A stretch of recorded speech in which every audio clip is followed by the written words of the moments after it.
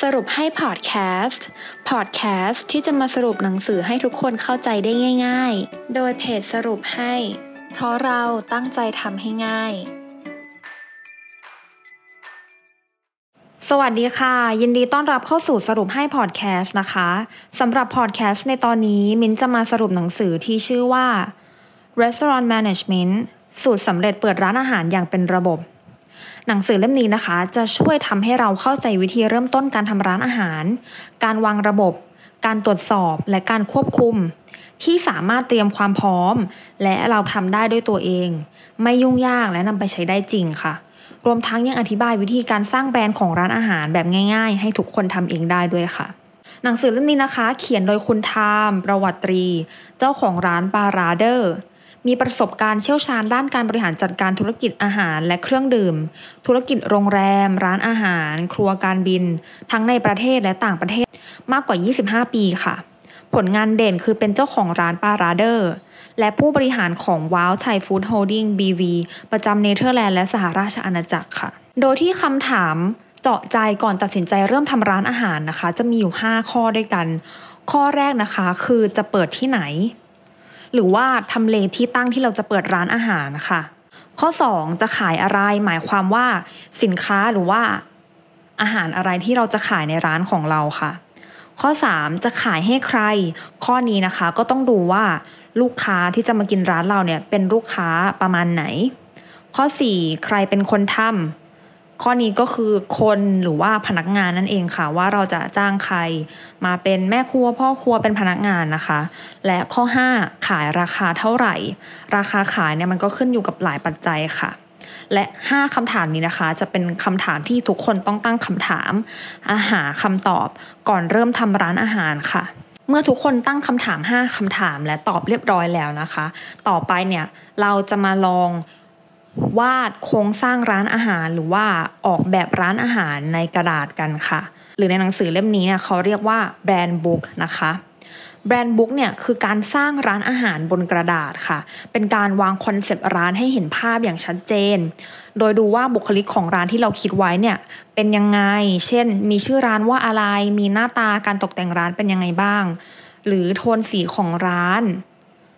หรือที่เราเข้าใจกันง่ายๆก็คือแบรนด์นะคะว่าแบรนด์เราเนี่ยจะใช้สีอะไรในการทำให้ลูกค้าจำได้ว่าแบรนด์เราเนี่ยใช้สีนี้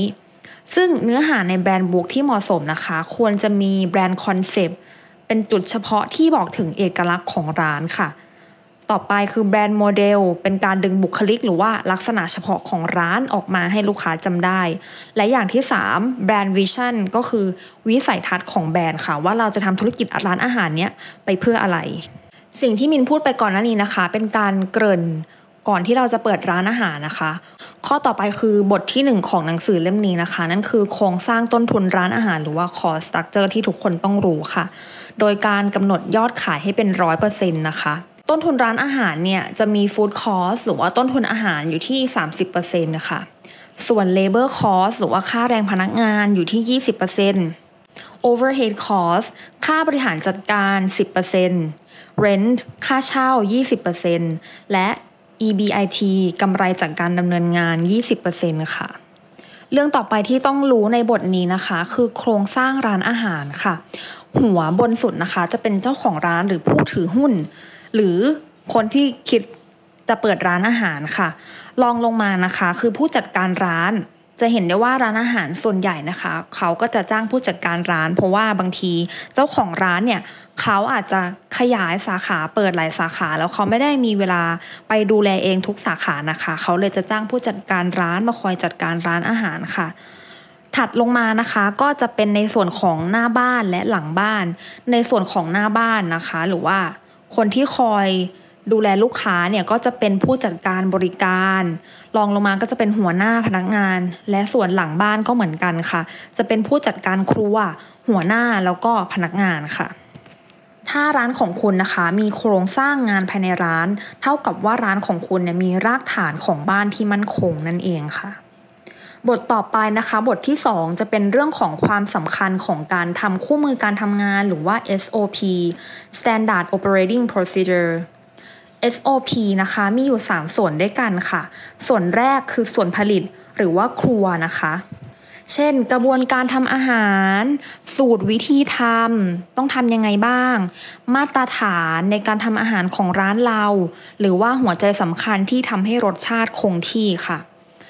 SOP ส่วนที่2คือส่วนการบริการลูกค้าวิธีเสิร์ฟอาหารเป็นยังไงเราต้องดูแลลูกค้ายังไงรับมือกับข้อร้องเรียนเวลาลูกค้าร้องเรียนยังไงและส่วนที่3คือส่วนการบริหารร้านก็จะมีการบริหารจัดการนะคะเงินสดย่อยการออกใบเสร็จการสอนงานแล้วก็ระเบียบพนักงานค่ะ